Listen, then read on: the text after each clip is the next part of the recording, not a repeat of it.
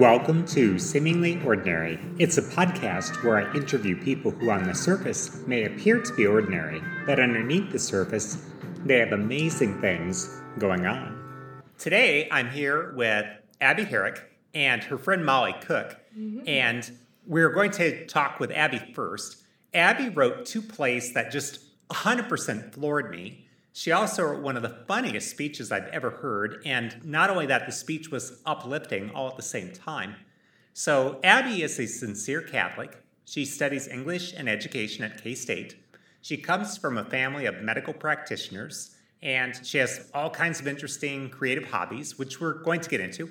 And so today we're going to talk about all of the above, plus her writing techniques, and many other things. And her friend Molly Cook is here to join us. So, hi, Abby. Hello. And Molly. Hi. Well, I just can't wait to get into this. I really do want to ask you, Abby, about your future plans and everything like that. But before we do, I was just kind of hoping we could go back to childhood. I just always kind of love seeing how people as kids, just how that materializes today. So just what kind of a little girl were you? Oh my goodness. I had an interesting conversation with a friend the other week, like talking about our first loves. And I remember really loving detail, something like I think unique to my childhood. I first off had the gift of like a family that loved learning, and a mother who always took us to the library and bought us books that interested us. And I don't know, have either of you guys seen a cross-section book? What's a cross-section book? Like create your own adventure or similar? It's like if you've ever seen a very detailed illustration of a pirate ship that's cut in half. Oh. Or an Egyptian temple, or a castle. They're I don't know if anyone knows Stephen Beastie. People are who is that? But he wrote these really magnificent cross-section books, and I would pore over one page for 45 minutes, just look at all the details. You're looking at the castle, yeah, or the princess's bedroom, or the pirate ship. Yeah, and they were historically accurate too, and I would love every little just love detail. I also had a dollhouse book where they made it out of paper dolls and then photographed it, and everything was miniature, and that kind of thing inspired so much wonder in me. So yeah, I'm also told that I was very imaginative. I had my own little language and could very much self-entertain. I think that's a youngest child thing. I don't know, or the younger you get, the more they're you're on your own for this. Your own little language. Yeah, I would just conversate. Wow. Yeah. Make up words. Make up words. Like bippity boppity boo or whatever. Yeah, yeah. Do you have a specific word that you'd like to share? Can be our little secret in whoever's listening to this podcast.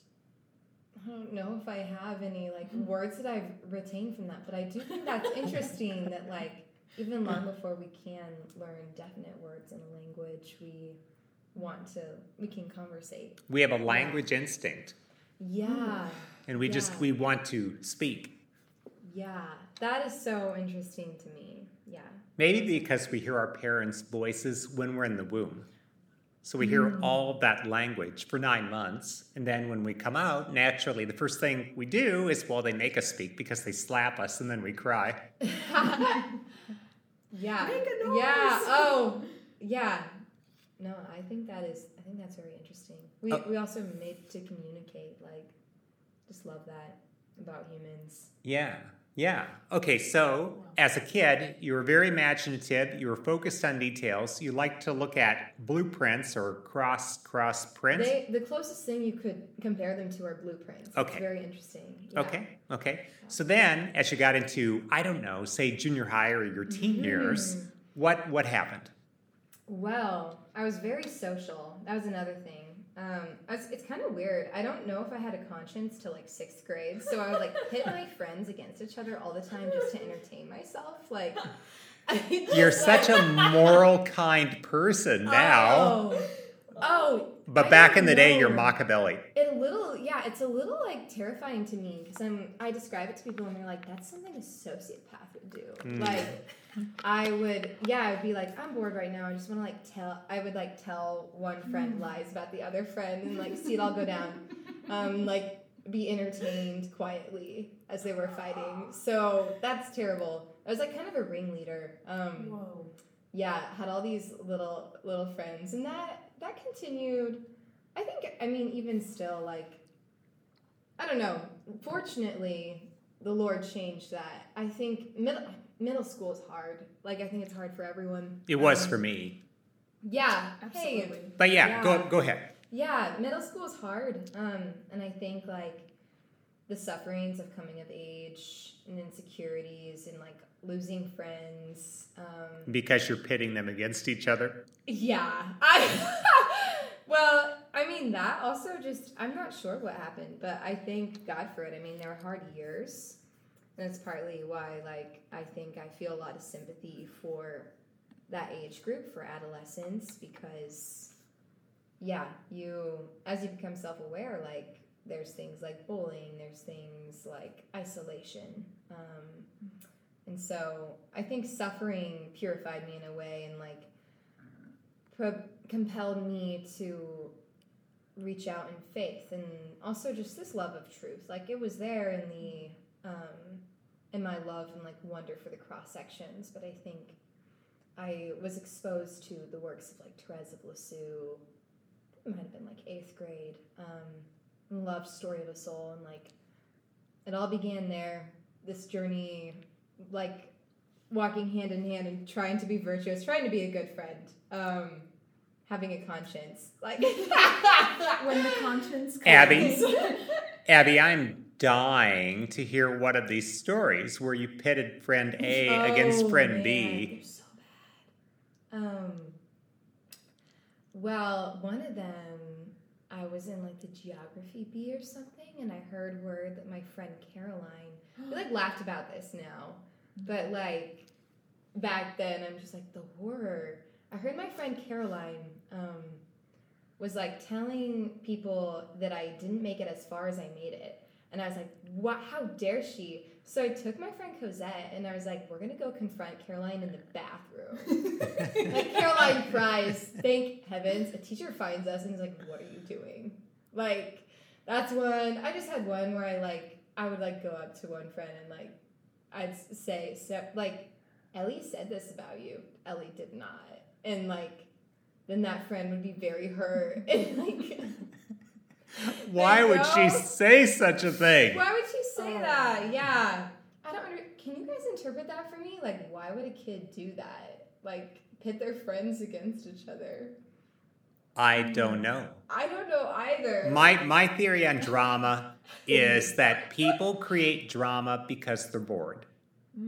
If they weren't bored, Yes. they would, I'll just give you an example. If you see a girl who is taking 4 AP classes, and she's involved in the play, and in the other season she plays the sport, she probably is not creating very much drama because she has too much to do.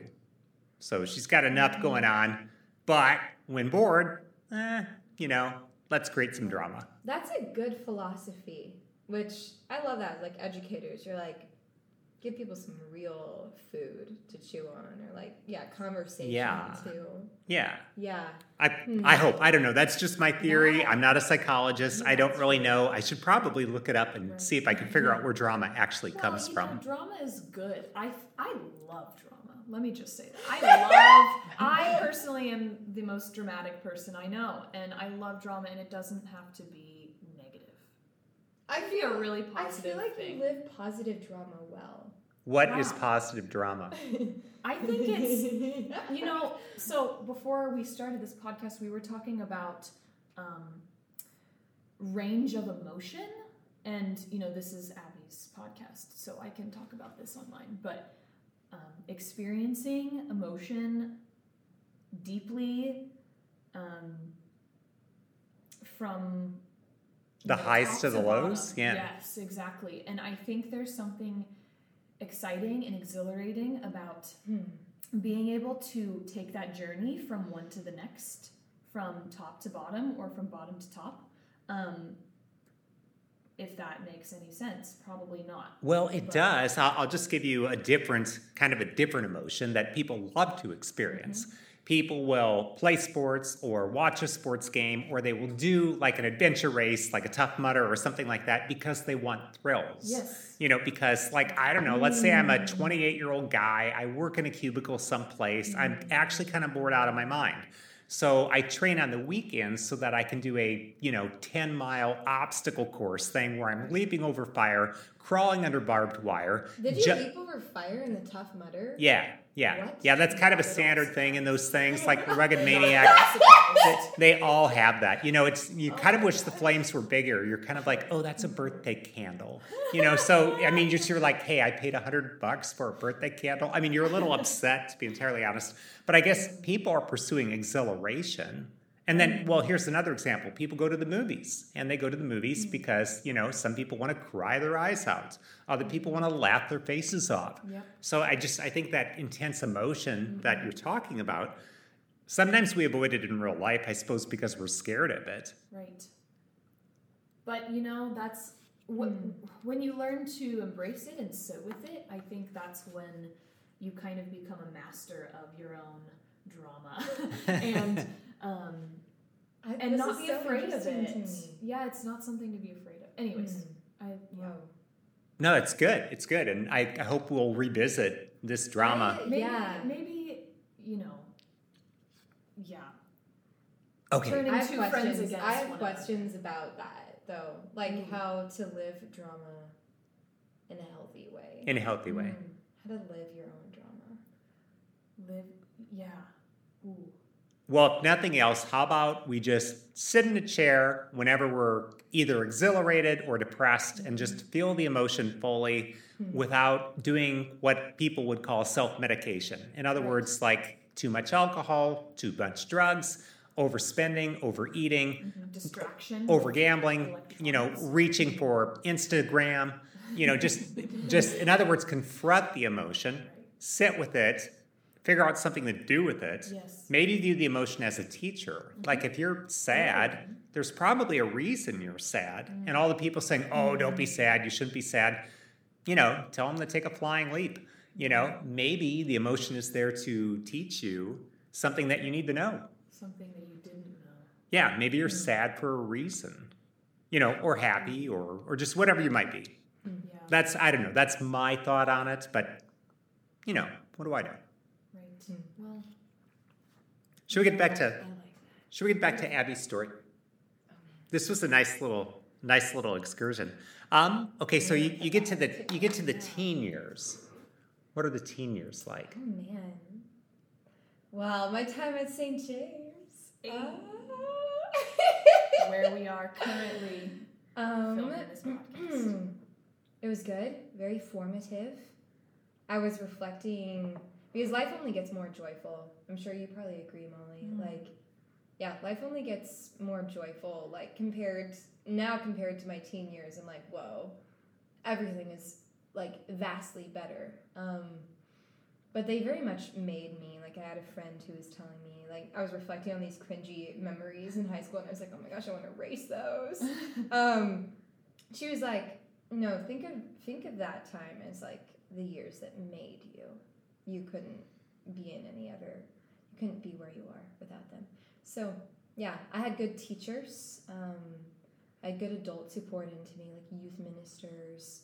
I fought with my mother a lot.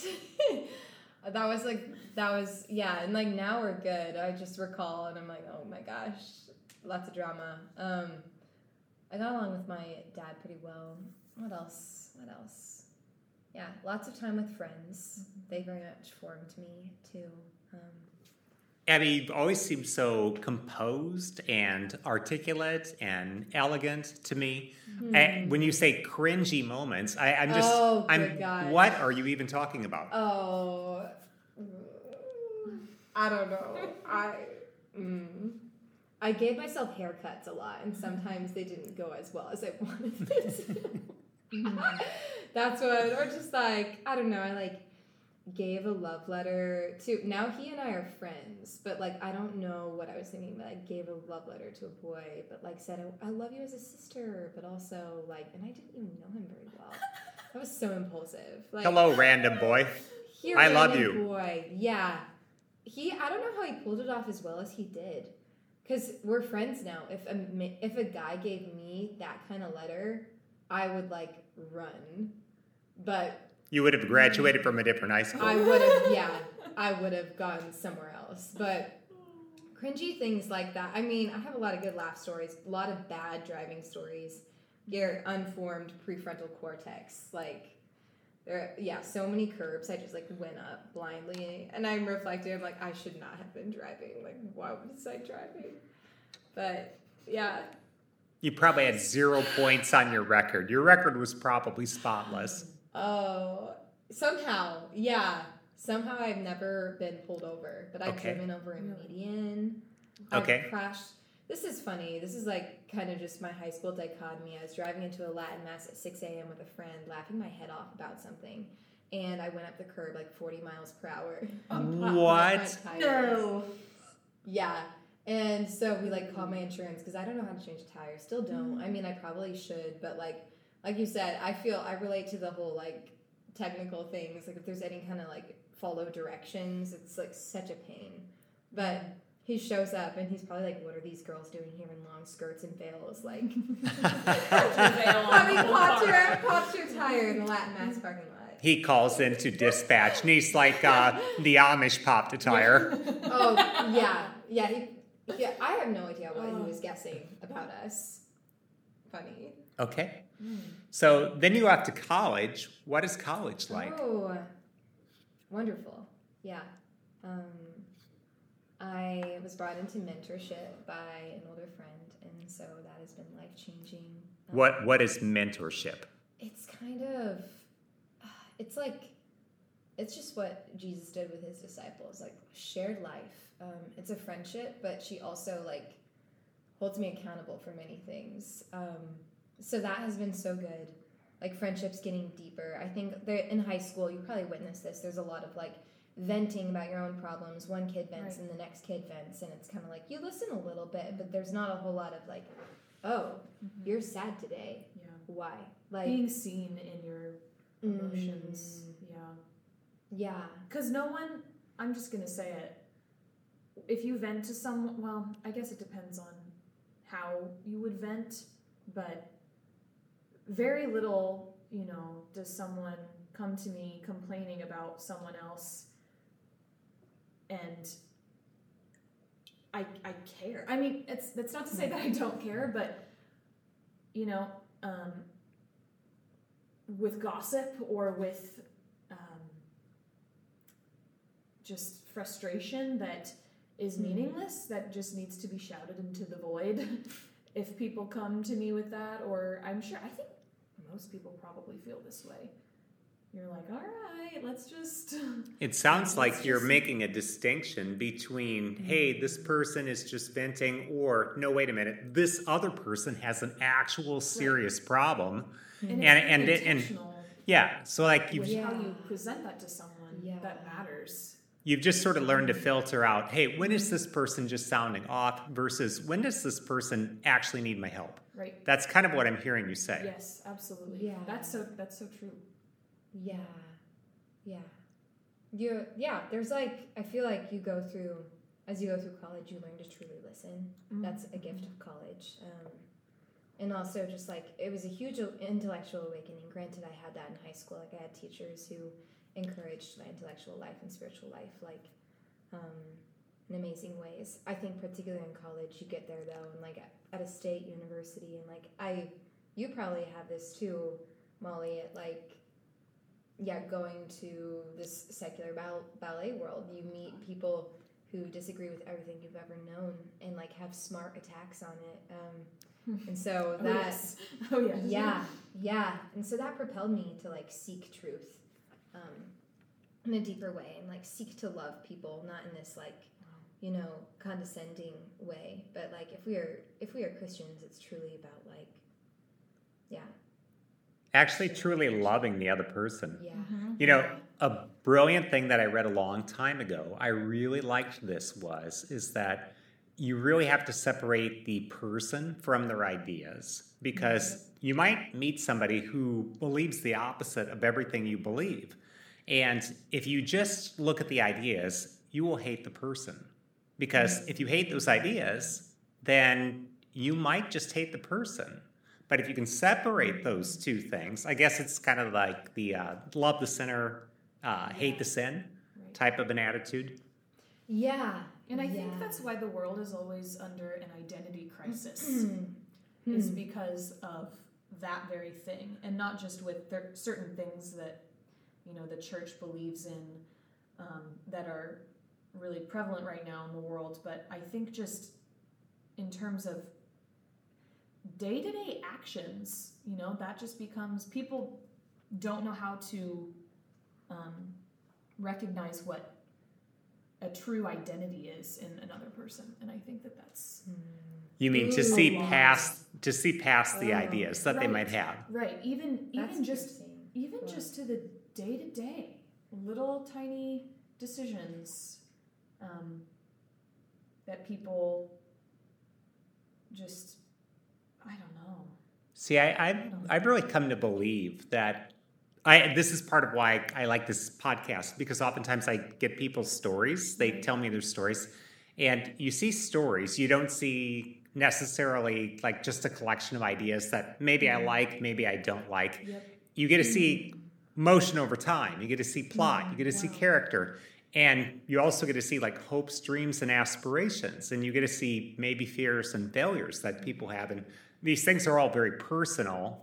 And there's just so many people, I think, who would just prefer that we all kind of be standardized. Like, that we could be classified as maybe this type of a set of people or that type of a set. You know, like, hey, you're like a Democrat or a Republican or a vegetarian or a libertarian or something, you know.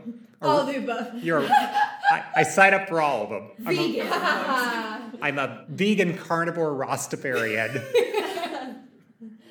Whoa. Carnivore. Yeah. So I don't know. To tread. Yeah. Okay. So college also deepened you.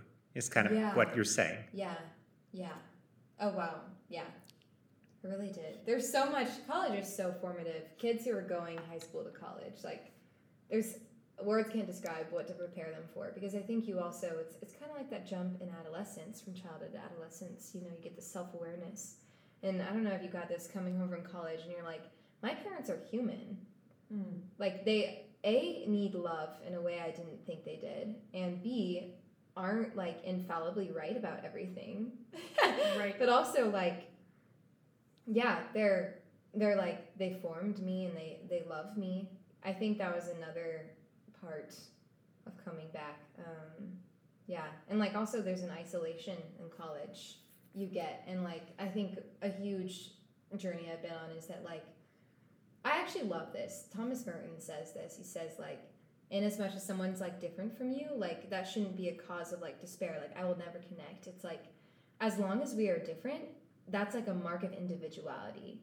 Like, if I didn't feel this distinct separateness from Molly, then like, I wouldn't be an individual. Like, in a way, the isolation is like part of how God works out individuality. There's this incommunicable part of me that you will never understand, that only God will understand. And like, that also is my individuality. And so I think I was feeling like sadness about, like, you know, disconnect, but realizing like it's embracing like people, even despite the disconnect, meaning like they can never be like God to me. They can never understand that like hidden part of myself. But we can still like love each other. That's so important. Why did you feel alone? Or I don't know. I think sometimes it's discouraging how bad at listening people can be. I think also I was getting in my head, I have kind of a melancholic, you know, like 4 temperaments. Yeah, like sanguine, choleric, melancholic, phlegmatic. Yeah. Which one are you guys? Are you phlegmatic? You think so? I don't know. Phlegmatic. Maybe. For clarity, could you describe for people who are not familiar with these 4 temperaments, you know, like, what is a melancholic? Since Abby, since you're melancholic. Melancholics, they have a love I know they have a love for arts. They also they like to contemplate. I think they're like very introspective. The downside is that they're prone to sadness and prone to despair about things. And so there's I don't know, they're different from people take personality tests. They're like, what is my MBTI or whatever that's called? Yeah, that's or it. My Enneagram. And those, I don't know, those are not, Christianity embraces this 4 temperaments because they think Jesus Christ is the center. He treads all of them perfectly well. You see parts of the gospel where he's choleric and then sanguine. Our goal is to get to the center. We are not perfect as we are, as other personality tests say. But we're kind of born in one temperament and we're trying to make it to the other ones too. But I think, so melancholic's like that. Sanguine, it's kind of party animal. Fun-loving. You're a party animal. Yeah. Are you sanguine? I'm I don't know, about a third sanguine, half sanguine, somewhere in there. Okay. Yeah. I'm curious. What do you think you are? I think I'm maybe partially choleric as well.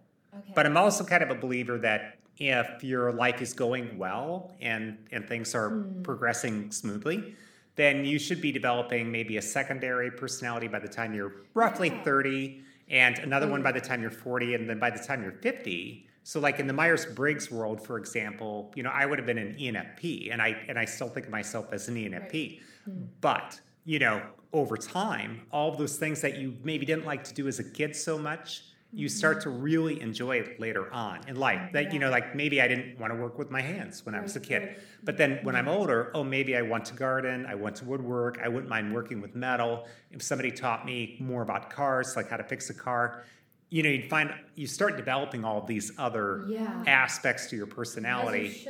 As you should. But then in a life tragically lived, maybe the person's under stress most of their life. Maybe they're in a war zone or something like this.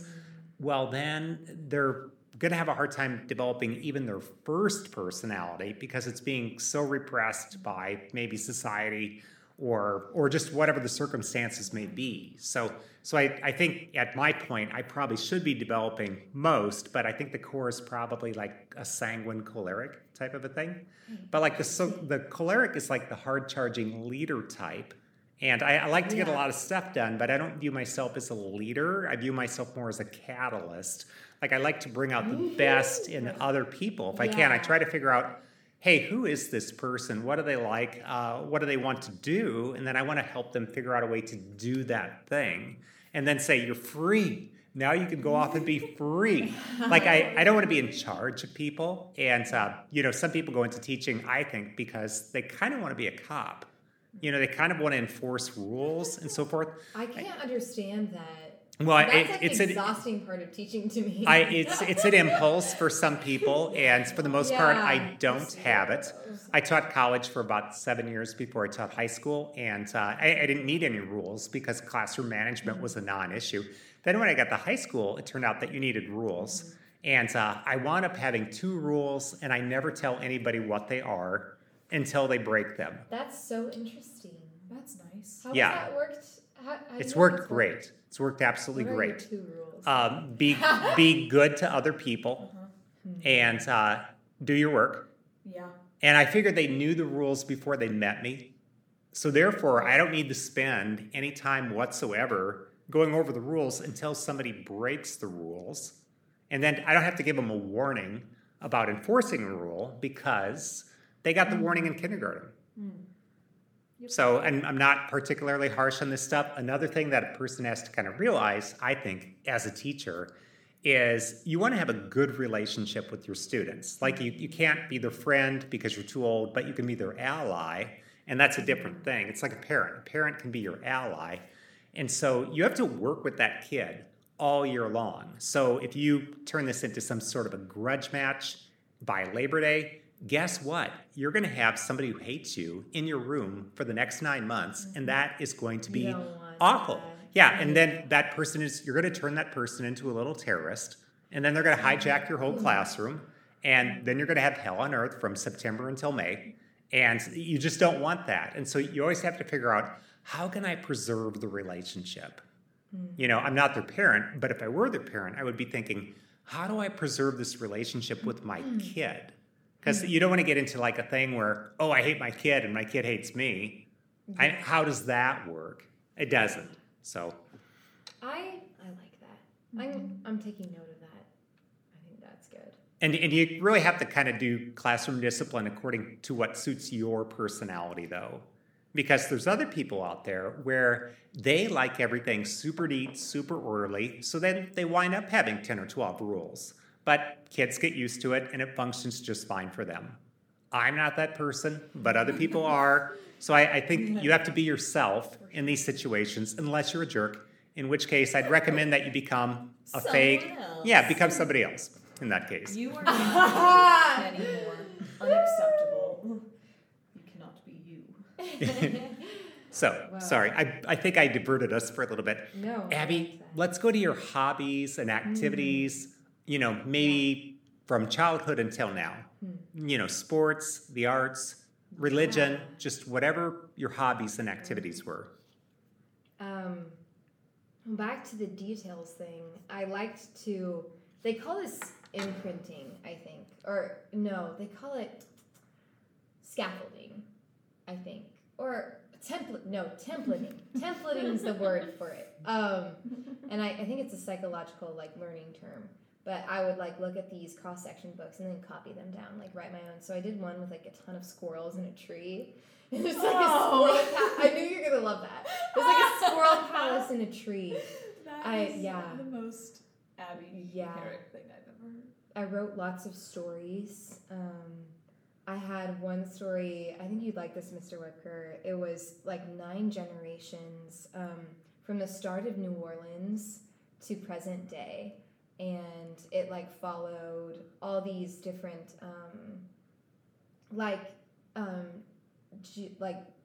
groups of people, and because New Orleans is such a melting pot, beautiful melting pot, and so that was something I did at I don't know how old I was, maybe 10. This sounds like a 10-volume epic saga. It was I remember writing all day, and I just that's funny. If I could get back to that, because I remembered this childhood fascination, or I could read without interruption of thought whatsoever. And nowadays I'm oh my gosh, I need to go make dinner, check this text right now, when I'm trying to get reading or writing done. But as a child, that was just, I don't know, total immersion. Total immersion. Yeah, I did ballet. I had behavioral problems in ballet. I remember that. We talked about this the other day. What? It's not a problem. at all. We were both very chatty. So that was, but I did like dancing, and I did dancing for a long time. I liked the, performance part. I didn't practice ever. I should have. I played some piano. I played cello. I still do dabble with that just a little bit. But all of those things really, I don't know, foster creativity. I'm sorry, go ahead. Oh no. Go ahead. Just that you are 100% in the arts as far as I can tell. Were there any sports in there? Funny enough, me and my sisters and I, we really, evidently, here's how the story goes. Eldest sister was playing soccer, they put her in soccer, and she would just stand in the middle of the game, not run after the ball at all. And they were we're not putting our kids in soccer. And then second sister and her took ice skating, and they would cry every day because they didn't like skating. They were scared of the blades, and they go take gymnastics and they cry because they were scared of jumping in the foam pit. And then they get to dance, and they're down for that. So we all just did dance. We didn't. Yeah, I still can't throw a football to save my life.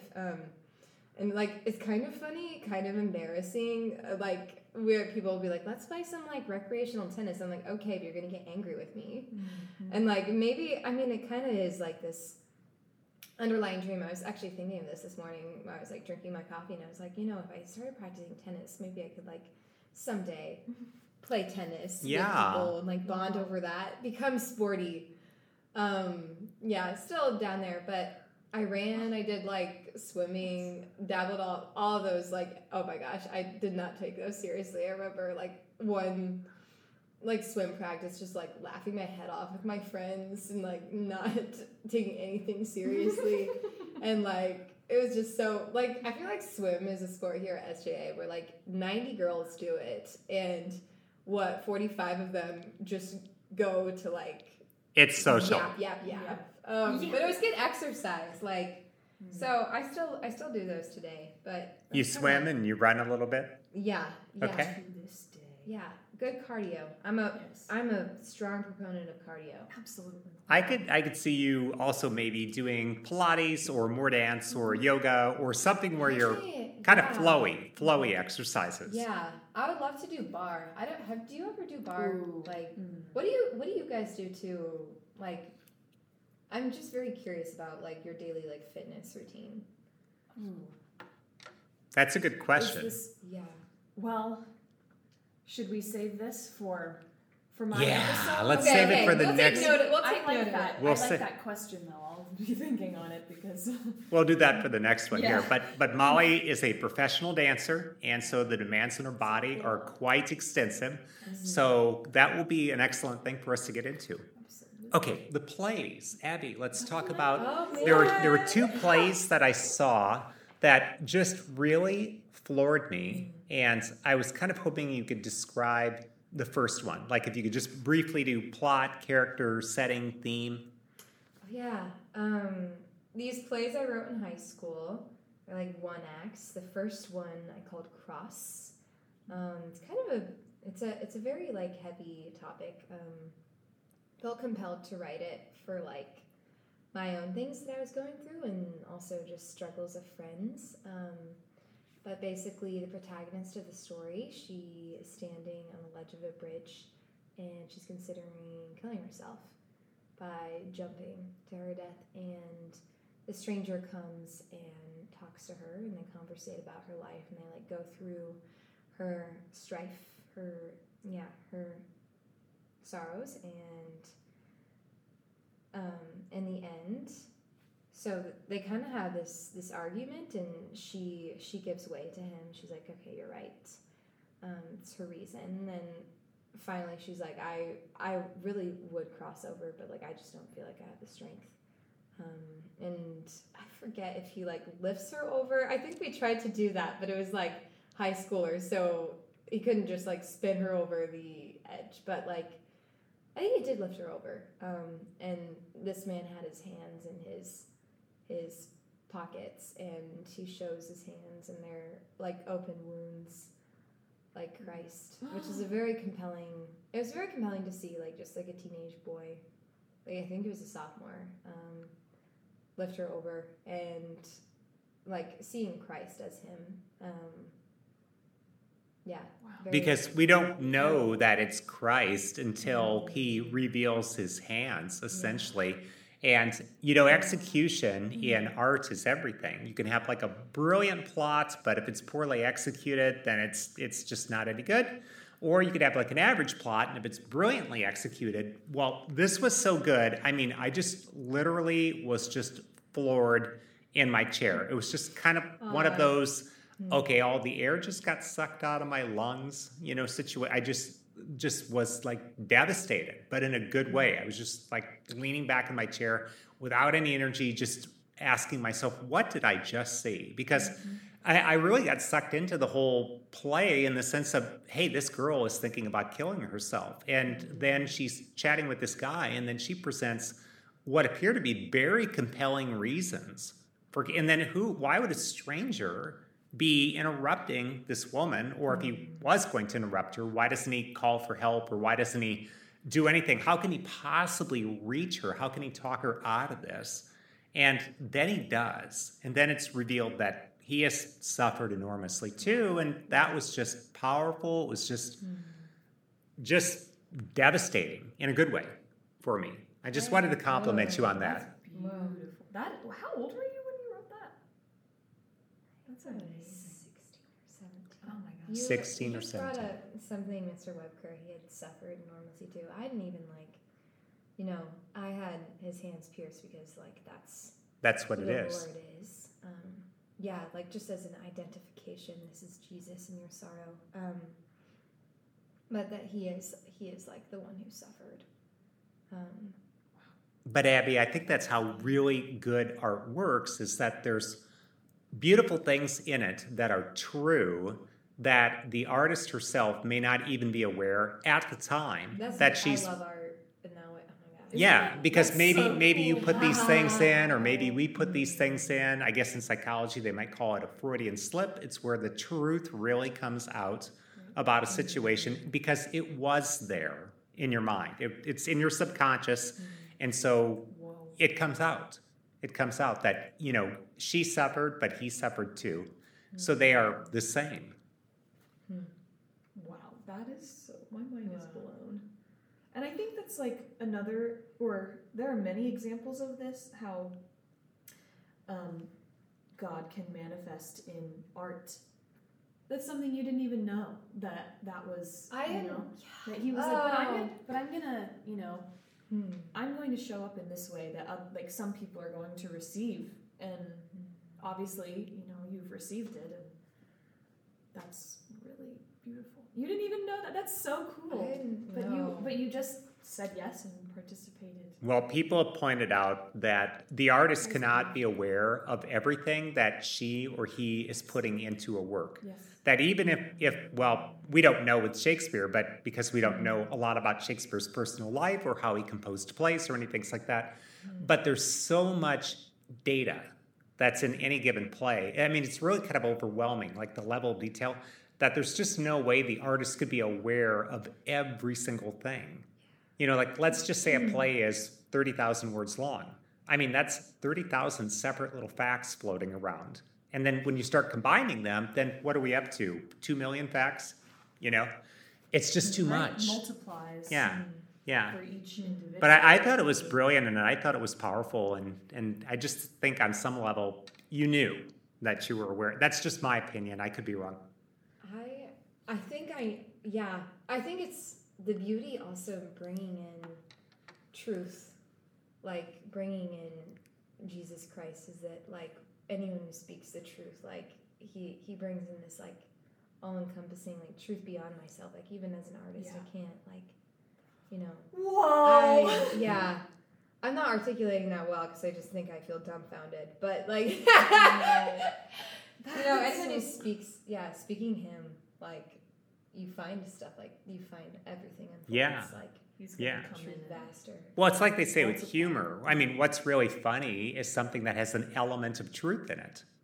It's got to have some element of truth in it for something to be really, truly funny. Oh, yeah. Just a thought. Yeah. That's what they say. It's a wonder that we laugh. I think that. Well, how did you come up with the idea for that play?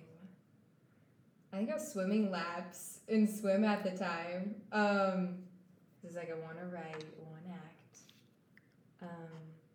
I've had, this is interesting, I think God continually brings in people into my life who are depressed, I've had many friends confide in me that they're like considering suicide, and like just to be on the receptive end of that as a friend, because a friend is not a therapist, and like many of them, like a trusted adult knew, and people think like everything's all right after that. It's like, no. Oftentimes trusted adults know it's just like, it's a very, But something very interesting a friend told me, because he's a psych major, he said, as their therapist, I can help them in this and that way. But nothing is like a friend. I can never be their, like, I can't be their friend. Nothing's like a friend. Like a therapist is a therapist, but nothing's like a friend. So no one's like the savior.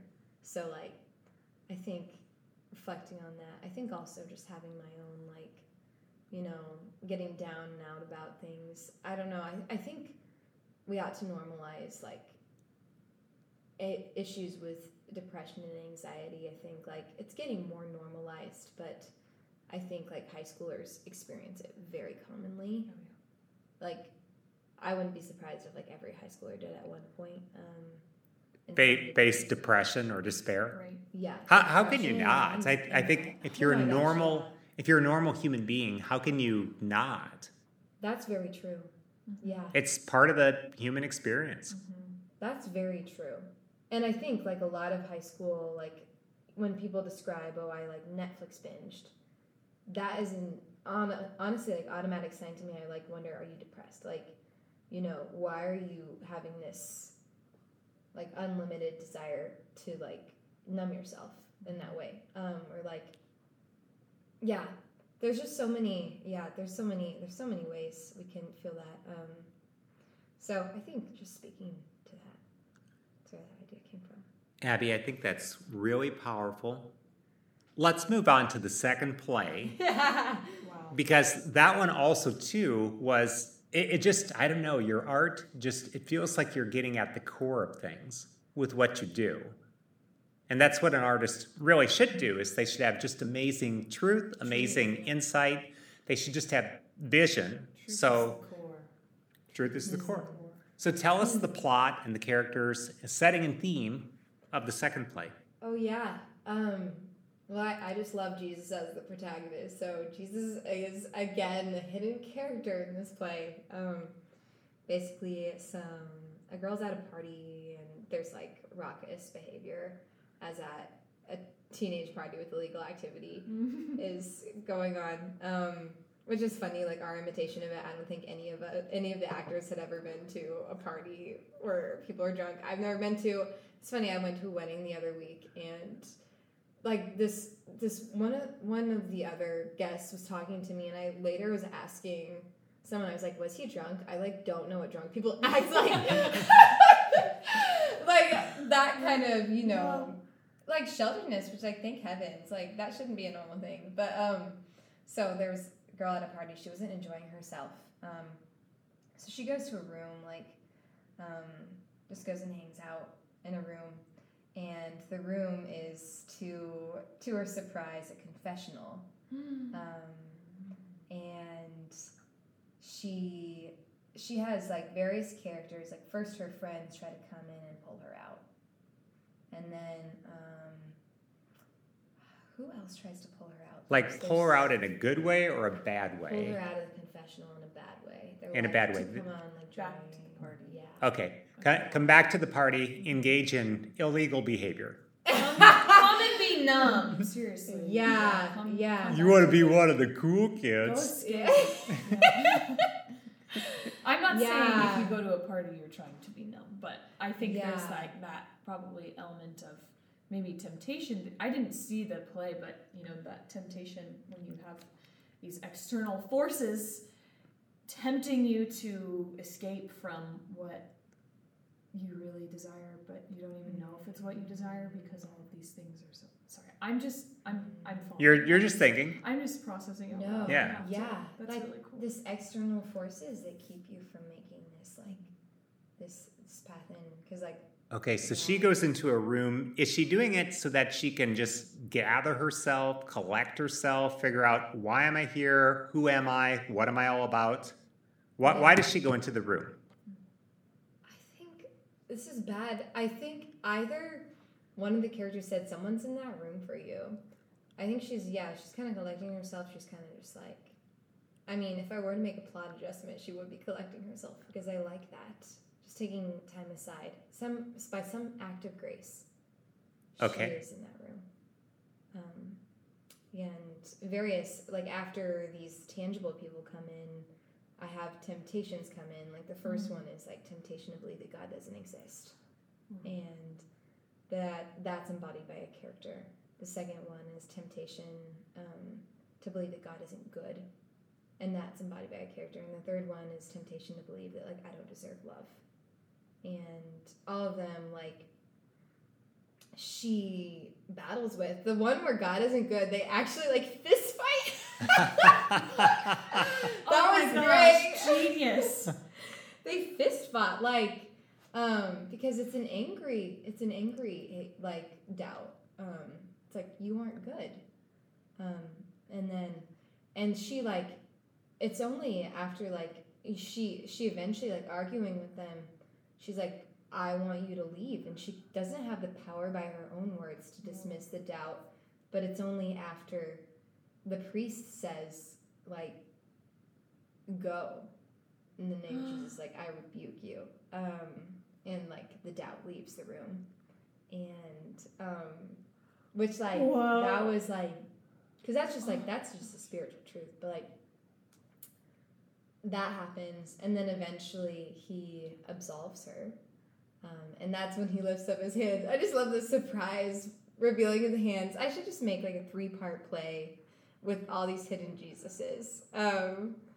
He lifts his hand and it's like pierced and absolves her, and yeah. I think it's beautiful. And I just want to say, it kind of blows my mind when you said, okay, 3 tempters come in.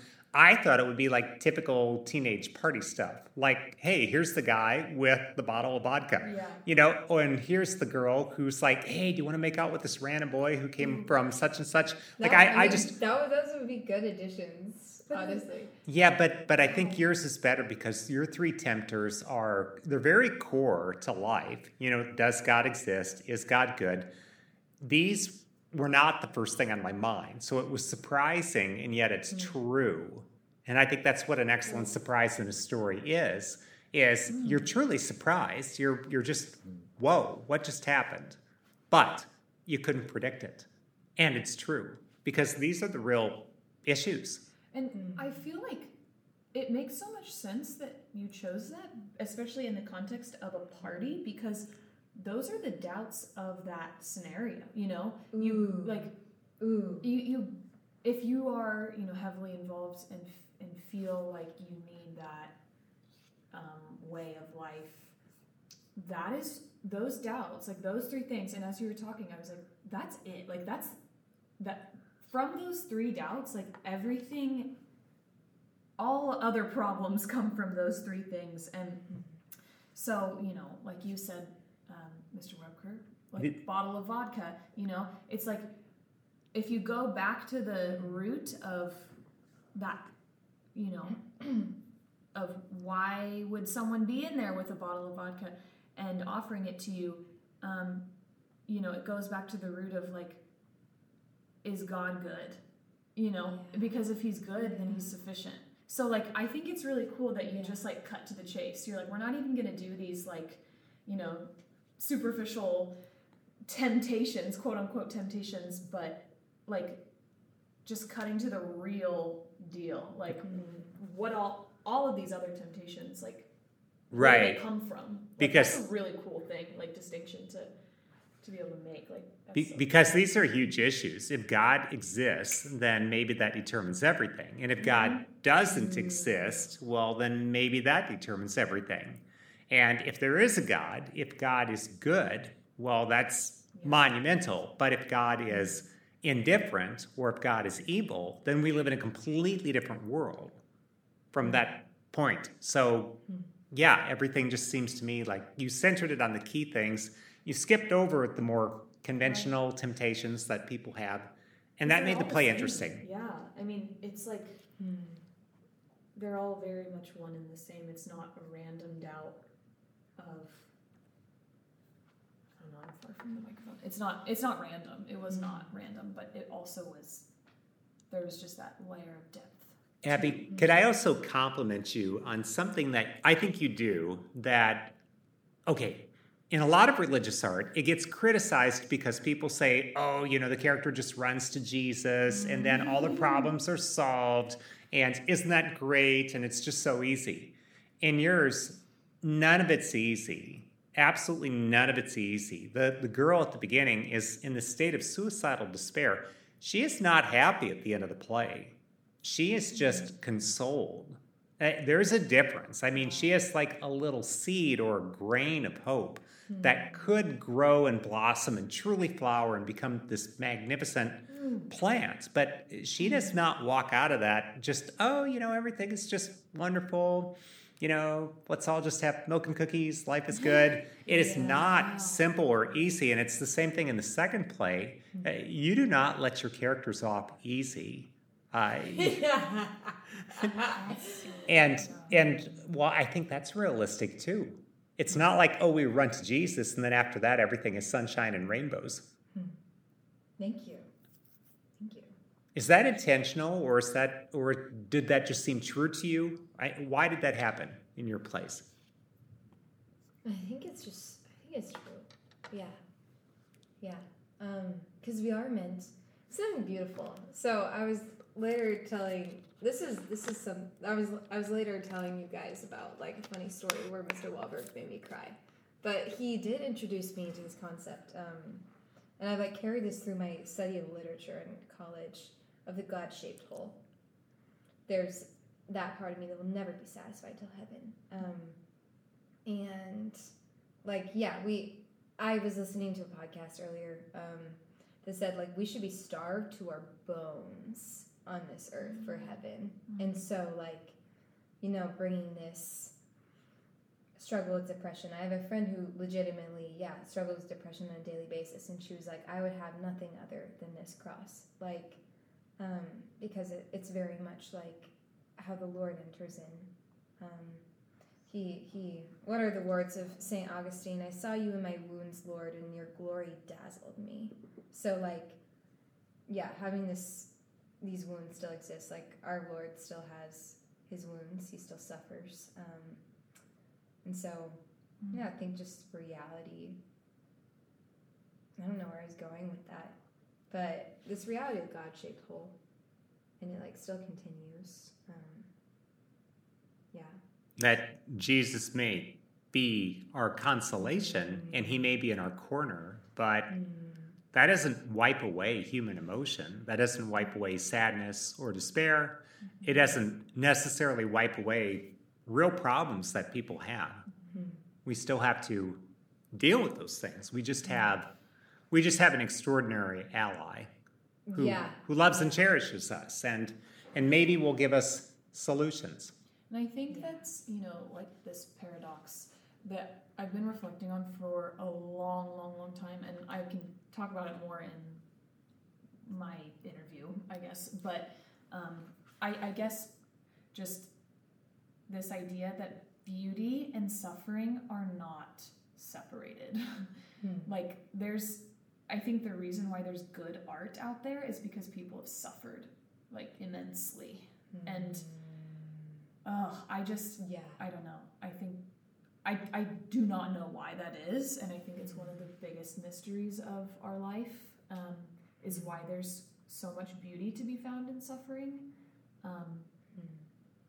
But it's so good. So and it's interesting to me, the people who are trying to avoid all the suffering in life wind up either creating more of it, or they wind up never really experiencing a whole lot of beauty in their life.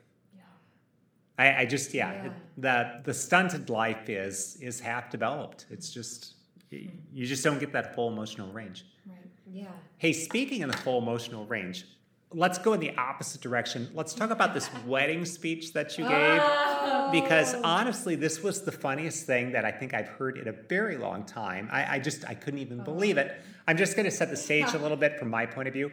So you go to the typical wedding, and the best man gets up, and he gives usually kind of a slam where he's like making fun of the groom, and it's all very funny. It's all in good humor, but okay, the groom's kind of the target, and then everybody laughs, and then the maid of honor gives a speech about the bride, and usually it's very sweet, and it's very tender, and it's very serious, and it's very sincere. Well, this one, the best man got up and gave a speech, and I don't remember what he said. And then you got up, and then, I don't know, can you say what you said? Because it was just, LOL. It was a scream. I just was floored, and I was just laughing so hard. Oh, well, so my sister married a teacher at my school, and basically this teacher, like, all the girls were just like, Gaga over him, and like, either scheme to marry them themselves or like marry their older sisters to him. And so I just think it's funny. But basically, I told this story of like, my sister is wonderful, for anyone who doesn't know, because I imagine St. James listeners to this. My sister's wonderful, very sweet woman, good woman, hardworking. And like, who could be this equal match for her? And then all along, lo and behold, I like have all these Tyler Supala stories. Like one, this is so ironic. Like sitting on the driveway with my friend, like freshman year of high school, and she's like telling me all about Mr. Supala. Like all these like, it's just so funny. Like what girls like. I think that we just do this like talk about the life events or the biographical details of teachers like all the time in like full detail. And yeah, she was just telling me all this stuff and I was like, okay. And then like because people think he's superhuman. Because, I mean, he ran an Ironman. He sold his car and biked, 16 miles to work every day, both ways. He didn't eat for 5 days because he was doing a controlled fast. That's he lifts weights. He's hearing about this. He was never my teacher. Speaks multiple languages. Just double majored in philosophy and theology. He's traveled the world. He's excellent at making money. And he's super friendly and humble about everything. So I don't know. I'm thinking girls are looking at him. About that. I don't know what it is about that. No, I'm just kidding. Girls are looking at him and saying, break me off a chunk of that. Oh, good gosh. Yeah. So it would just be funny. Like I would drive home with a car full of girls and we'd argue about like me and one other friend had like an older sister and we'd argue whose sister would get to marry Tyler. And then one of my friends was like, I'm going to marry him. Like, what are you guys talking about? And like, this is probably like half our grade, to his embarrassment. But yeah, my sister calls me my freshman year of college and she's like, some teacher from St. James asked me out. And I was like, oh my gosh. Stayed up all night, didn't sleep a wink. This is like my favorite thing that Abby's ever told me. So earlier this week we were getting coffee and chatting and she was telling me about this this day that she found out that her sister was going on a date with the Tyler Supala. And she goes, and this made my, I think, whole week. She goes, I stayed up all night and sat on my bed and smiled. it was really weird. And if you know what Abby looks like, you can totally just like picture her just doing that, like her smile, just like I didn't even picture that as like a woo, like a super happy smile, but just like a very pleasant Abby, and like that made my whole life so much better. So that like is one of my favorite things about.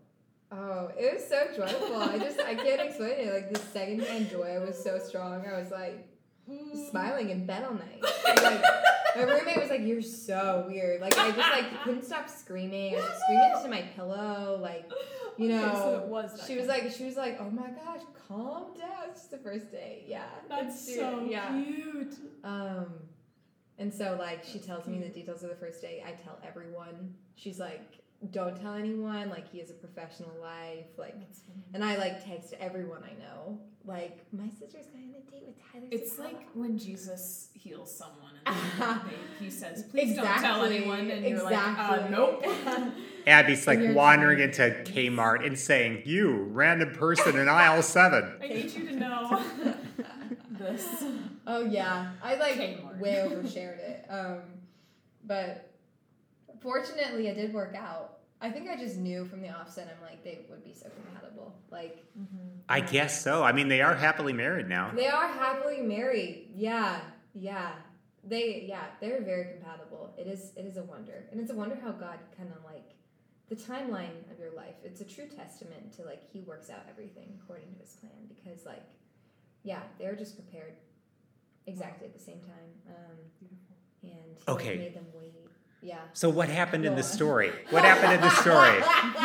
Like, what was in the speech? What is in the speech? Yeah. What else is there? Well, I mean, you started by scheming, like how all the girls were scheming, and how they're all completely in love with my friend. That's and so, yeah, they get together, and they're dating, and do you want like the end of it? Like the end of the speech. Yeah. Oh, okay. I'm just reflecting, like, it was a big day of, like, meditation for me because, preparing for it, one of my roommates was like, hey, I want you to enter into the present moment as much as you can. So I was like, oh my gosh, like, what is God saying to me about through my sister's wedding? And, like, also just reflecting, like, they both have had to wait so much. They've had life events and, like, strife, waiting for their future spouses. Sometimes it happens with people. Sometimes people meet just, like, right in college and it's seamless. But everyone has sorrows in their vocation, or on the way. God makes people wait. But I was just reflecting on a line by St. Therese of Lisieux. She says, I know that my God is good. I know that my Jesus is good. He does not tease us, and he is not cruel. If he gives you a desire, it is his intention to fulfill it. And, like, that's his goodness. Like, he doesn't give desires. He doesn't also intend to fulfill. And so all throughout their waiting, because they both, they're getting married a little later, and, like, the things they went through. So that's something I was reflecting on. I was also reflecting on they got agreed to get married, and I was like, heck, I'm gonna read that book too, even though I'm, like, not getting married right now. And that book is profound. I've learned so much that isn't even, like, in regards to marriage, but just love. Fulton Sheen is brilliant.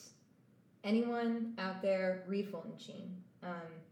Give Fulton Sheen to your friends. Like, but he quotes a poem where this woman picks up a child, and the child, like, kicks and fights in her arms. And this poet reflects, I guess this is how our souls are with God.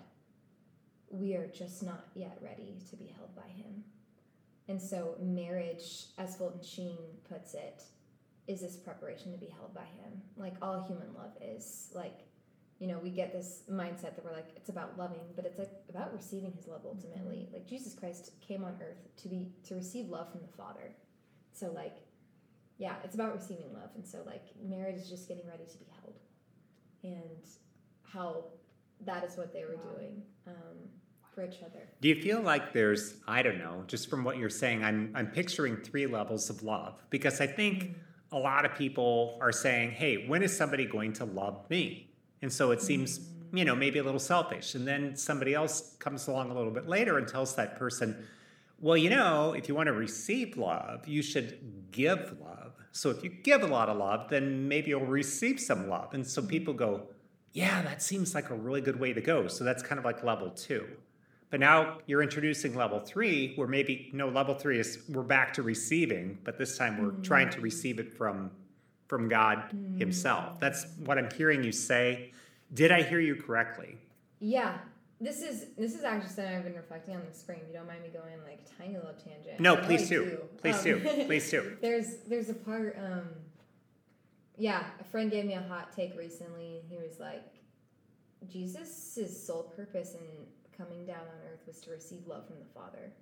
And I was like, what? Didn't he come to love us? And actually, like, here's how the Trinity, an image for the Trinity is that, like, God is the one who kisses, Holy Spirit is the kiss, and Jesus Christ receives the kiss, is the one who receives it. And, like, in our mentality, we're, like, power dynamics, like, therefore, like, isn't Jesus lesser, But actually, that isn't true. Like, the one who receives is just as great. And, like, that's how we are, being created beings. Like, I can, in the words of St. Therese of Lisieux, I feel like I've quoted her 50 times already. I just can't do that. But she was just like... That's actually a great book. Totally recommend people read St. Therese Lisieux's book, Story of a Soul. Yeah. Oh, yeah. It's very good. Yeah.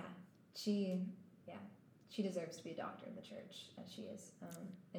So there's one part where she says, I have no love. Can I borrow some from you, God? And, like, that's just the truth about our nature. It's like, I don't have any love on my own. Like, it simply comes from him. So, yeah. I don't know how we got on that topic. No, because I asked about the wedding and about the funny speech, and then your brain went to serious. That's how we got on. That's how it all and contemplative. Yeah. So I think that's actually a perfect segue into this next section, which I want to talk about, which is just what type of a writer do you want to be, And Whoa. what projects do you envision for yourself, perhaps in the future? I just have a whole bunch of questions regarding like your Let's do it. preferences and things along those lines. So I guess, yeah, what type of a Yeah. writer do you want to be? And is it more than one type? This is very interesting.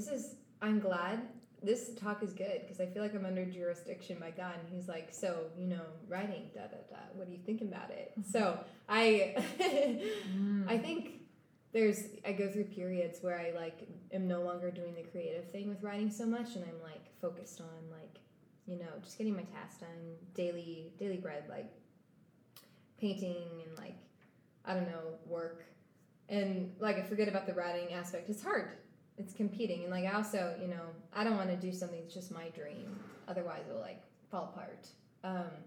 But Yeah. I have done this more like nonfiction bent. The older I get, the more I do essay writing, the more I think I've had some professors who've really encouraged that for me. And like there's certain things like I recently, like, I love, like, church history, and so, like, writing in that, this also, like, I have the sympathy for, different cultures, and also, like, how does that play out with, like, Christianity and culture? Kind of this, going back to the first love of history, which I'm sure we can talk about, but that, if I would be writing, like, right now I feel a lot of research is on my heart, just to be reading and doing that. But I also think, I don't know, like my dream, if we're talking real like dreams out there, if anyone have seen Terrence Malick films, I really love them. This is something my brother-in-law has got me on. And Who is Terrence Malick? Terrence Malick. Well, basically, like, he's a filmmaker like no other. People like him, love him, or hate him. Like, I have a good amount of friends who are like, this is just filled with random images, and I have no idea what to make of this film. If anyone has seen A Hidden Life or heard of it, The Tree of Life, Knight of Cups is one. There's several. Those are the ones that I've seen so far. But basically, he's different from other filmmakers in that he films like a lot of scenes in nature to describe interior conflict in people. So you will see in A Hidden Life, this man is discerning whether or not he should take the oath of loyalty to Hitler. And like, there's lots of scenes of like fog rising in the mountains to describe like his inner turmoil. And there's just a whole lot of that. There's a lot more waiting. There's a different sense of time in Terrence Malick films, more realistic. Like his films are like 3 hours long.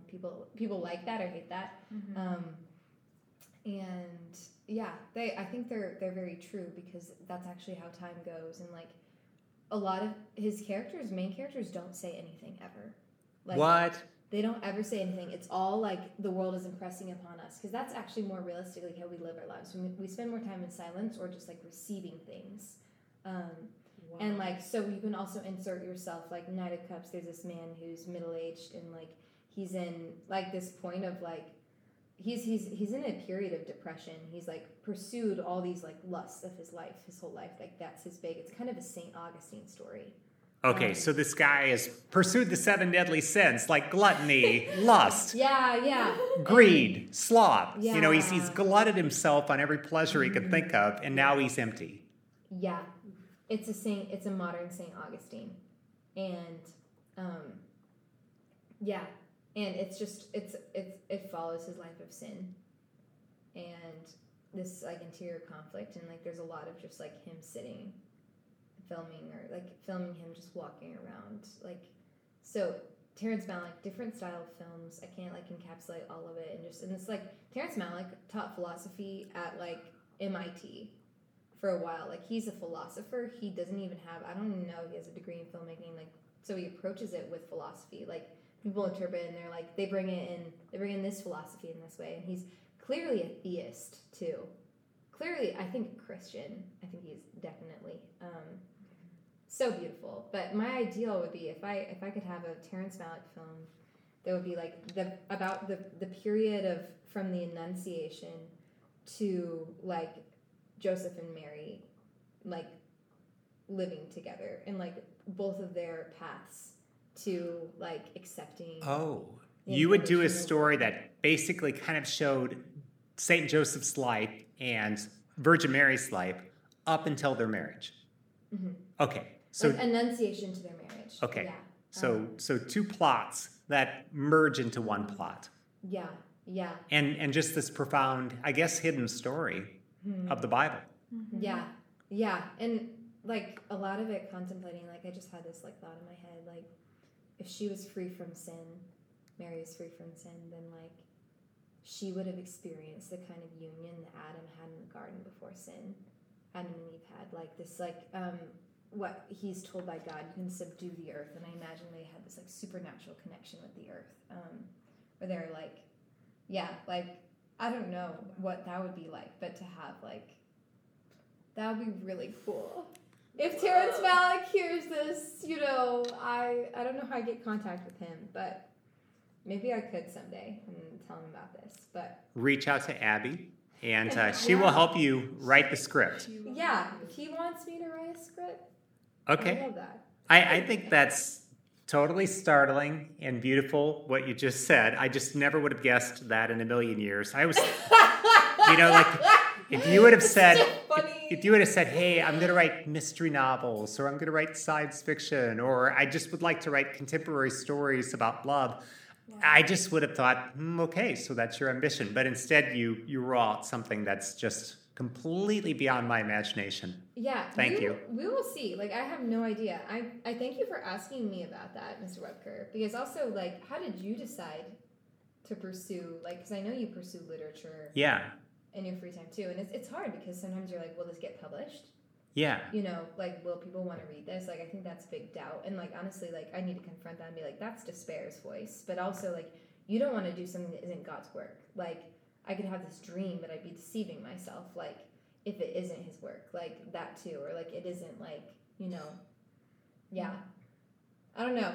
But thoughts on that, Mr. Webker? Well, gosh, this is tough. And just as you were asking the question, I thought, I don't know if I have a good answer for this, Abby, but I also remember another person on a podcast saying the best thing about a podcast oftentimes is just people being real, and maybe you don't edit anything and you stumble over things, and somebody asks an interesting question, and then somebody else is thinking with the other person, and maybe it's going to go someplace and maybe it's not going to go someplace. But, you know, okay, when I was a kid, my parents read a lot of stories to me, and my mom was a librarian. So I think that was maybe like the childhood imprint. And as I've gotten a little older, I've come to the conclusion that stories are really what captivate people and magnetize people. And it's what people really want, because stories are true, but stories also have that element of surprise. So it gets us out of boredom and it puts us in wonder and awe. And stories teach us what other people are like. I remember reading a world famous psychologist, I think Daniel Kahneman, who's PhD, Israeli, world class, etc. He said psychologists are really just frustrated storytellers. Wait, what? What does he mean by that? Well, he means we psychologists wish that we understood people the way that a novelist or a playwright understands people. Because a novelist and a playwright, a good one, like Abby Herrick, with her two plays, really understands people. And I thought, wow, that sounds fantastic. I wish I really understood people. And I wish that I could write stories that would captivate people. And I just think, you know, if the story is good enough, nobody really cares about the author. And then that's a good thing. You know, like on one level, hey, I want to know all about F. Scott Fitzgerald. You know, he and his wife Zelda, and just what a bunch of drunks they were and party animals. And, you know, and just the fact that, you know, she was in the sanitarium and he probably should have been, but maybe she shouldn't have been. You know, just like, okay, they're like cats and dogs. They're like snake and mongoose. I mean, it's just so good. But on the flip side, you've got like Shakespeare, or you've got Thomas Pynchon, where nobody seems to know anything about these people. And I kind of love that, because then it just sort of throws you back on the works. Like, you could read Hamlet or Macbeth or Romeo and Juliet. You could read any one of these, And then you think, well, I wonder if there's something in Shakespeare's life that would illustrate why he's doing this thing in Romeo and Juliet. So then you go to read about Shakespeare, and then it turns out some people don't even think Shakespeare was Shakespeare. They think somebody else wrote the plays. And we just have like this tiny little resume about his life. Okay, married, some kids, da-da-da-da, that kind of stuff. We don't know that much. And so then people were like, I guess we got to go back to Romeo and Juliet. We've got to reread the play, and it just throws you back on the work. And that's what I love, because the story... That's not how it should be. Yeah. Like, why do we psychologize? I don't know. Why do we analyze the author? Analyze the author? I think it's because we want easy answers. I really do. Like, okay, this person lived to be 100. They were an author. He or she was an author. And we think we know so much about them. Mm-hmm. You know, like you take, say, Hemingway, and we say, oh, okay, so he was married 4 times. He got in every plane crash he could possibly get in. He went to every war he could possibly go to. He drank like a fish. He fought like a boxer. You know, he thought he was a tough guy. He kind of was a tough guy. You know, maybe he was recruited by the CIA and the KGB. It's all pretty wild. And so then we think, oh, I want to know about that. And then we start to learn, but after a while we get kind of bored. We say, well, you know, maybe he was just kind of a drunk. You know, and so then we label this person. The minute you can label the person, then you can dismiss the person. Mm-hmm. Then the person, okay, now I understand him. Yeah, okay, Hemingway was a guy who couldn't... Yeah, he got married 4 times because he can't keep his marriage together. And, you know, he's drunk. So, okay, got him labeled. Who's next? Label the next guy. Label the next girl. Label the other girl. Label this guy. And then you can't do that with, say, a Shakespeare or Chaucer or Thomas Pynchon, because so little is known about these people. In a way, I think that's just fantastic, because it just throws the emphasis back on the story. And then we learn about people. We learn about our friends and our neighbors from stories. I think that's what I really love about stories. Like Tolstoy, they always said Leo Tolstoy is writing about you, and he's writing about your family, and he's writing about your friends, no matter who you are, unless you're a total weirdo, in which case Dostoevsky's got you covered. Yeah, you always said. Relates to Raskolnikov. Right. Just kidding. Right. I don't. But that's really interesting.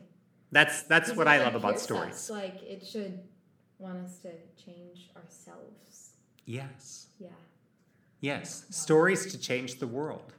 That's what I wanted, stories that would have a deep personal impact on other people, and then also on me, I guess. That's what I wanted to do, what I wanted to achieve. And all the people who want to have an easy bumper sticker, well, you know, get a bumper sticker. Some of those are very funny. My favorite bumper sticker of all time is the one that said, you know, when I die, I hope to die peacefully, in my sleep, resting, like my grandpa did, and not like the passengers in his car who were screaming and yelling. Oh my gosh, that was a bumper sticker. That was a bumper sticker. That's a long. It was pretty long. He has to say stuff like That's really funny. I nearly rear-ended the person reading the bumper You're sticker. like, I have to. This is Wouldn't your that fault, be awful? That's what you get for putting it back there. You want people to look at it, so they're gonna have to Yeah. get That's real so close. good. Okay, so kind of getting back to writing, do you make outlines? Do you do character sketches? What do you do, Abby? Like, what are your nuts and bolts? I make very intense, well, I think about my essays right now, I'm like intense outlines. Sometimes it's to the point where it's like, I spend 2 weeks writing an outline, and I get to the final day, and it's like, oh my gosh, I need to actually write. So we're trying to like get away from the outline, but writing processes are interesting. I think so. I'm excited to master that a little bit more, just because like at the root of it, even if I don't, do research, don't become an author, like, to understand that as a future English teacher, to understand, like, it's all about processing. So, yeah, I like to talk about what I'm writing a lot, too, before I write anything. Like, they say that is a very good way to articulate yourself. Yeah. Okay. Yeah. You talk it out, and you make copious outlines. Yeah. Okay. Okay. Do you think about things like settings? Because I think setting sometimes is the secret weapon in a play or in a story. because sometimes settings condition who the characters are. Then, of course, characters drive plots. I do a fair amount. Yeah. This, I think, with the like the Dream movie. I think I like think about settings a lot in my screenplay. I'd like put detail into that. Yeah. Okay. Where do you start? Do you start with plot or character or theme or setting? Or do you just start with a sentence? Where do you start? I think images come first to my head. Wow. Yeah. I think I also just really like place names, like to think about, the house at Nazareth, like the garden and the back of Nazareth, or like a lot of other things. I've had other like movie plots in my mind before. One of them was like one sister gets kidnapped and the other sister isn't, and it's like 20-year journey between the two. And again, I'm like, I don't know, like maybe I should pursue that. Like I kind of remember that just a little, but or like New Orleans one, like I think of specific houses on like, old Bourbon Street. Not how it is nowadays, but like, yeah. Can I give you a piece of advice on these ideas that are floating around in your head? I've been wanting that, please. Well, I think you should either have a notebook or you should have a bucket of index cards or something where every time you get an idea, you can write it down and drop it in the bucket. And instead of saying, hey, I maybe don't have time to write right now, take the attitude that, life is long and you're very young.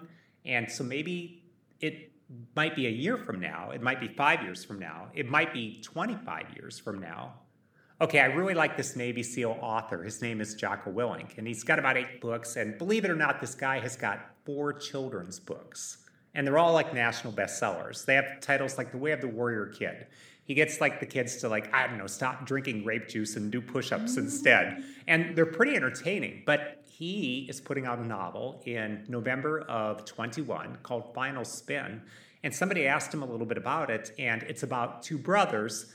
And one of them, the life went up, and the other one, the life went down.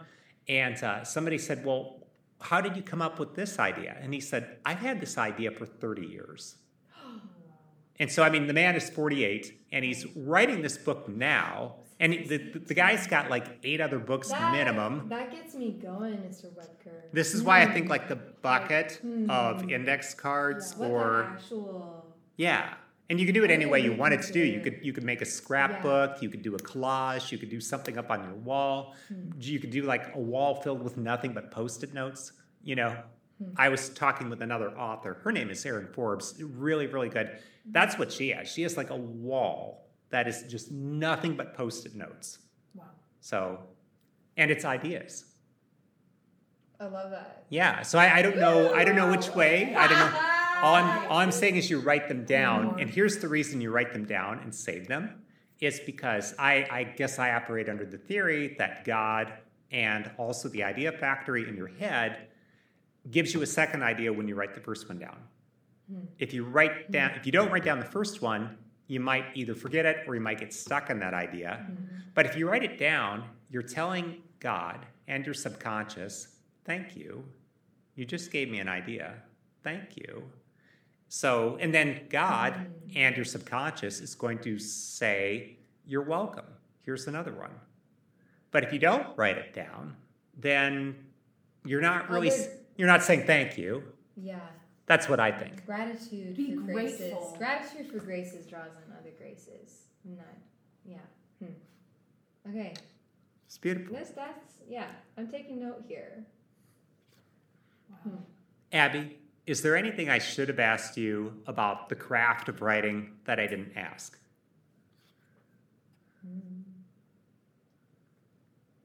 What do you think?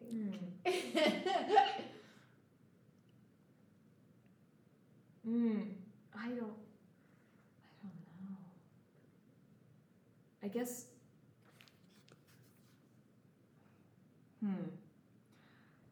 Let's see. I guess I just am always curious with. I mean, I know you already gave a why, but it's, yeah, you gave a why. I guess I just love that interrogation. So I don't know if you have any other, just,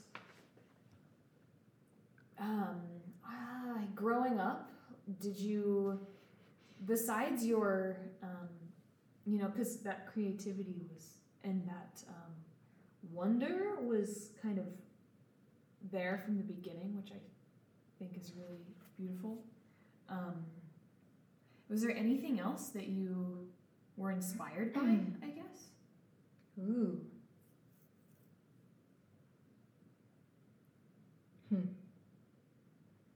I think wonder. Wonder is big. Restore people.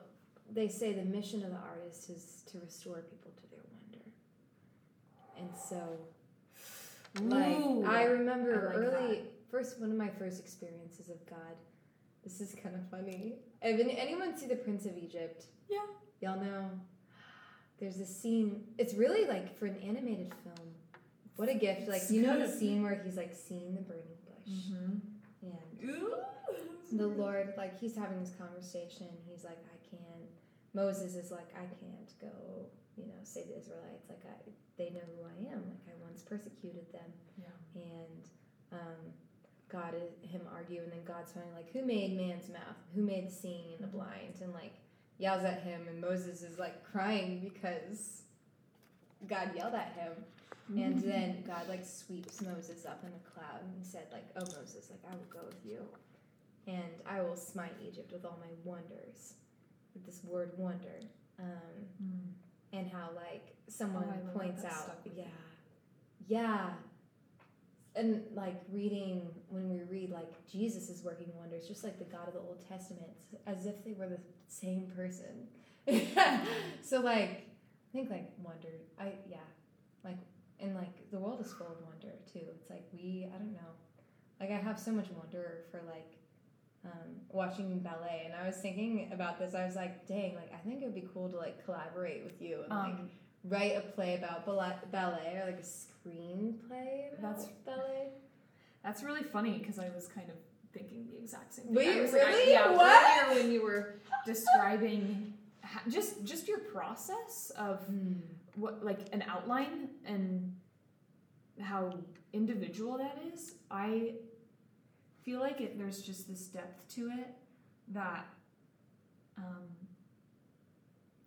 adding that extra layer of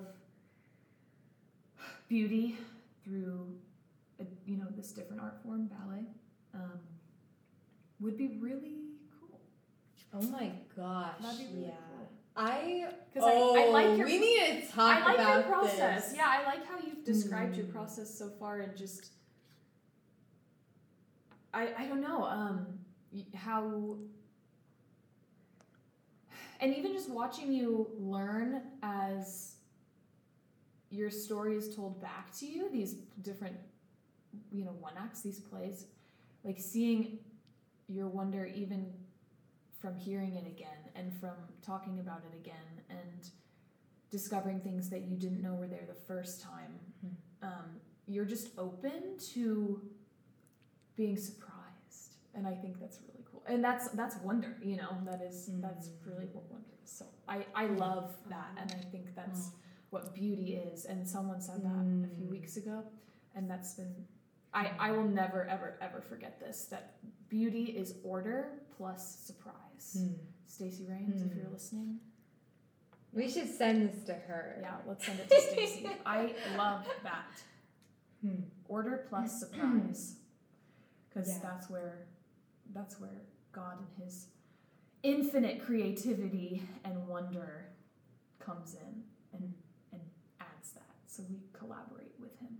I've just loved listening to both of you talk about wonder. A little while back, I heard a professor of anthropology speak on the subject of wonder, and he believed that we should try to restore wonder to the world, because he was about 38, something like that, and he basically was speaking to a bunch of people in their 30s and 40s, and he was saying, you're all pretty bored, aren't you? And, and you feel pretty stultified, Shoot. don't you? And everyone's kind of like, yeah, where's this going? Can I just go get a bagel and coffee? And one guy was like in the back talking about beer or something. And anyway, this professor was saying, when I was a kid, apparently I was exploring 9 times as much territory as the generation that came just immediately after me. And then if you do the studies, if you go back 2 generations, like your grandparents, well, this is so interesting. Like, okay, if you go back to the grandparents, people are exploring physical territory. Like they're getting out of the house, like the kids are going to go play, they're going to go be in the yard, they're going to be in the forest, they're going to be by the stream, by the meadow, they're going to, go play in the drainage ditch, whatever, they're going to go all over the place. And the grandparents are exploring literally 81 times more territory than the kids today. Like it shrank by a factor of 9 going from the grandparents to the anthropologist. And then he said, my son, we are so nervous about everything, we don't let him out of the backyard.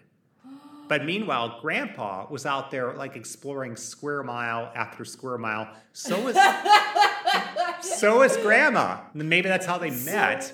Maybe that's how the two of them. Oh, Yeah. you hear stories? Yeah, they just bump up against each other, and then he's like, hey, you're kind of cute. And then she's like, you're kind of interesting. And, who knows? Maybe that's how their romance got started. But the point is that he was saying, this anthropologist, that we've just lost our sense of wonder. And then he would explain, he would try to do things in his classes, do something completely different every semester, never teach the same class in the same way twice. Give people brand new projects. He had people mapping out the entire town for GPS, for bike routes, and things like that. So, he had his students out basically exploring every square inch of the city, seeing like, well, where are all the curbs that Abby has run over, or just whatever, like just everything, just exploring everything. Because, you're bored. What's your life? It's work, homeschool, work, homeschool, work, homeschool. And that's a lot of people's life. And he just... Bagels and beer. Bagels and beer. He wanted... So I just love your emphasis on wonder. Oh my gosh. I talk about wonder for 5 hours. And I want to know more about wonder, too. That's wonder in of itself. Wondering about wonder. I wonder. Okay. I wonder. Well, I would like to actually dovetail into that for a little bit, if that's okay. How can people, in your opinion, increase the wonder in their life and not just be so bored all the time in, I don't know, their cubicle with their bagel? Yeah, with their bagel in hand. Dreaming of beer. I think, for sure, how to increase your wonder. Wonder is a gift of the Holy Spirit. So that's one thing. It's like something I can only have when I really possess, like, God. Like, I don't know. It's this, like, renewal that comes with the Holy Spirit. So I think praying for it, and technically defined, it's like that which we feel at what we don't know. So it's also like, I don't know, also I just feel like I follow natural tendencies of things that like make me curious. And like pray to overcome, like we get so jaded and cynical about everything. I once went to a prayer session where a woman like stood up and, rebuking of spirits, and she's like, in the name of Jesus Christ, I rebuke the spirit of cynicism, and I cast it into the wounds of Jesus Christ. And so like cynicism is a real thing. Like to I think we get very used to being like cynical about things. People tell us ideas and you're like, that's a bad idea. Or like we shoot things down before we give them a try, is what I'm hearing you say. Yeah. Somebody says, hey, I'm thinking about going to fill in the blank, Madagascar, Costa Rica. Somebody else goes, oh, I wouldn't go to Madagascar. Then we think, why was I thinking Madagascar? Maybe I shouldn't go. And so you just immediately shoot it down, I guess is what I'm hearing you say. Yeah. You also said that you sort of explore your own natural impulses, that if you're curious about something, see, I think a lot of people say, hey, I'm just too busy. I've got too many other things. I'm sure I'm curious, but I don't have any time. Yeah. Oh my gosh, yeah. No, wonder is key. Yeah. Okay. Well, That's Abby, key. I think this has just been absolutely fantastic. Yeah. I just have one last question for you. I ask everybody this question. Man. So let's just fast forward the clock 15 years. And so you're going to be in your mid 30s, and let's just assume you're in your mid 30s and everything has just worked out wonderfully in your life. You are very happy. And I would just like to know why wait, you're happy now, right? Wait. So, but what is your life like in 15 years? What do you see for yourself? Yeah. Yeah. I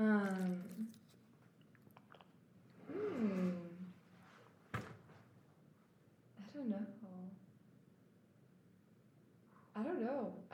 Maybe I'll be in my vocation by then. Maybe I'll still be single. Either way.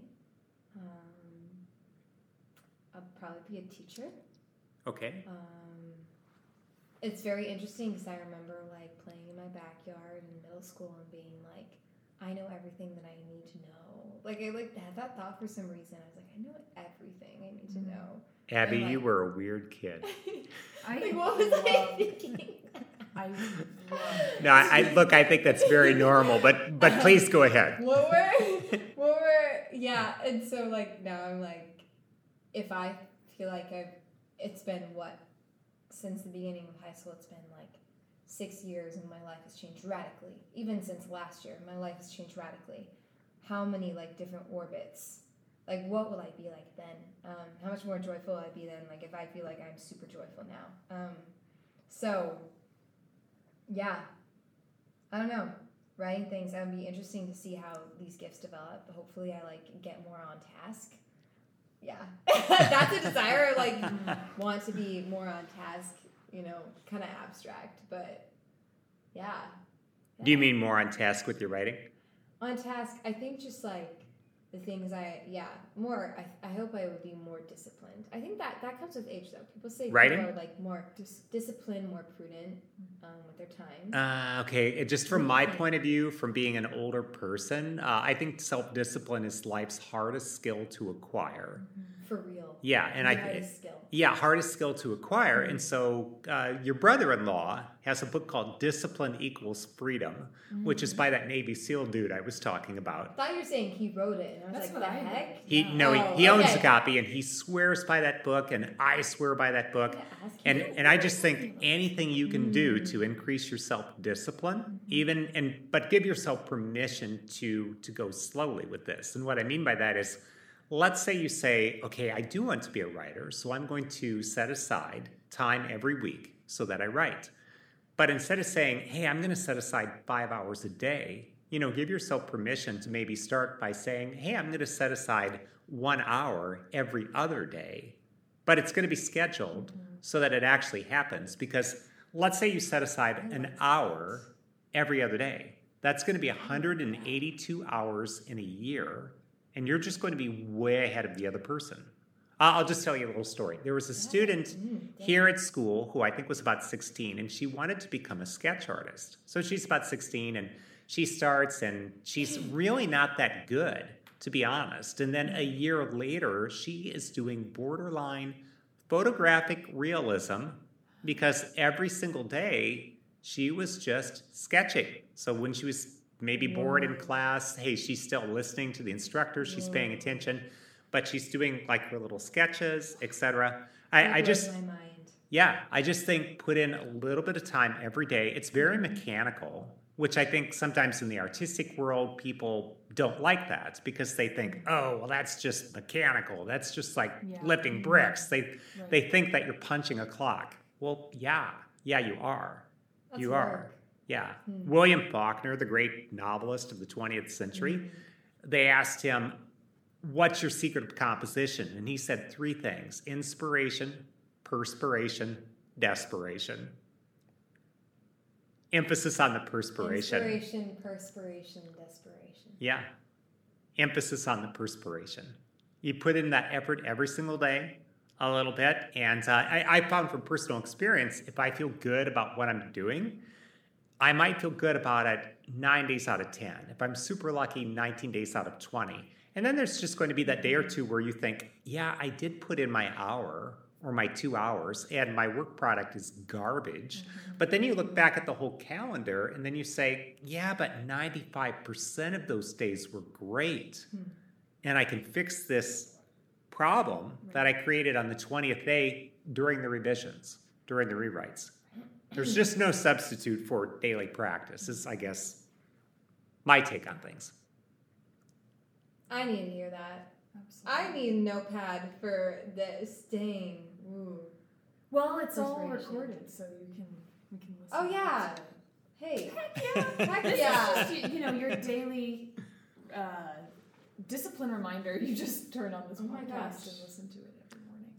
Well, on that final note, shall we conclude this podcast? Heck yeah. Abby, Molly, thank you so much. Yeah, This is awesome. this was a blast.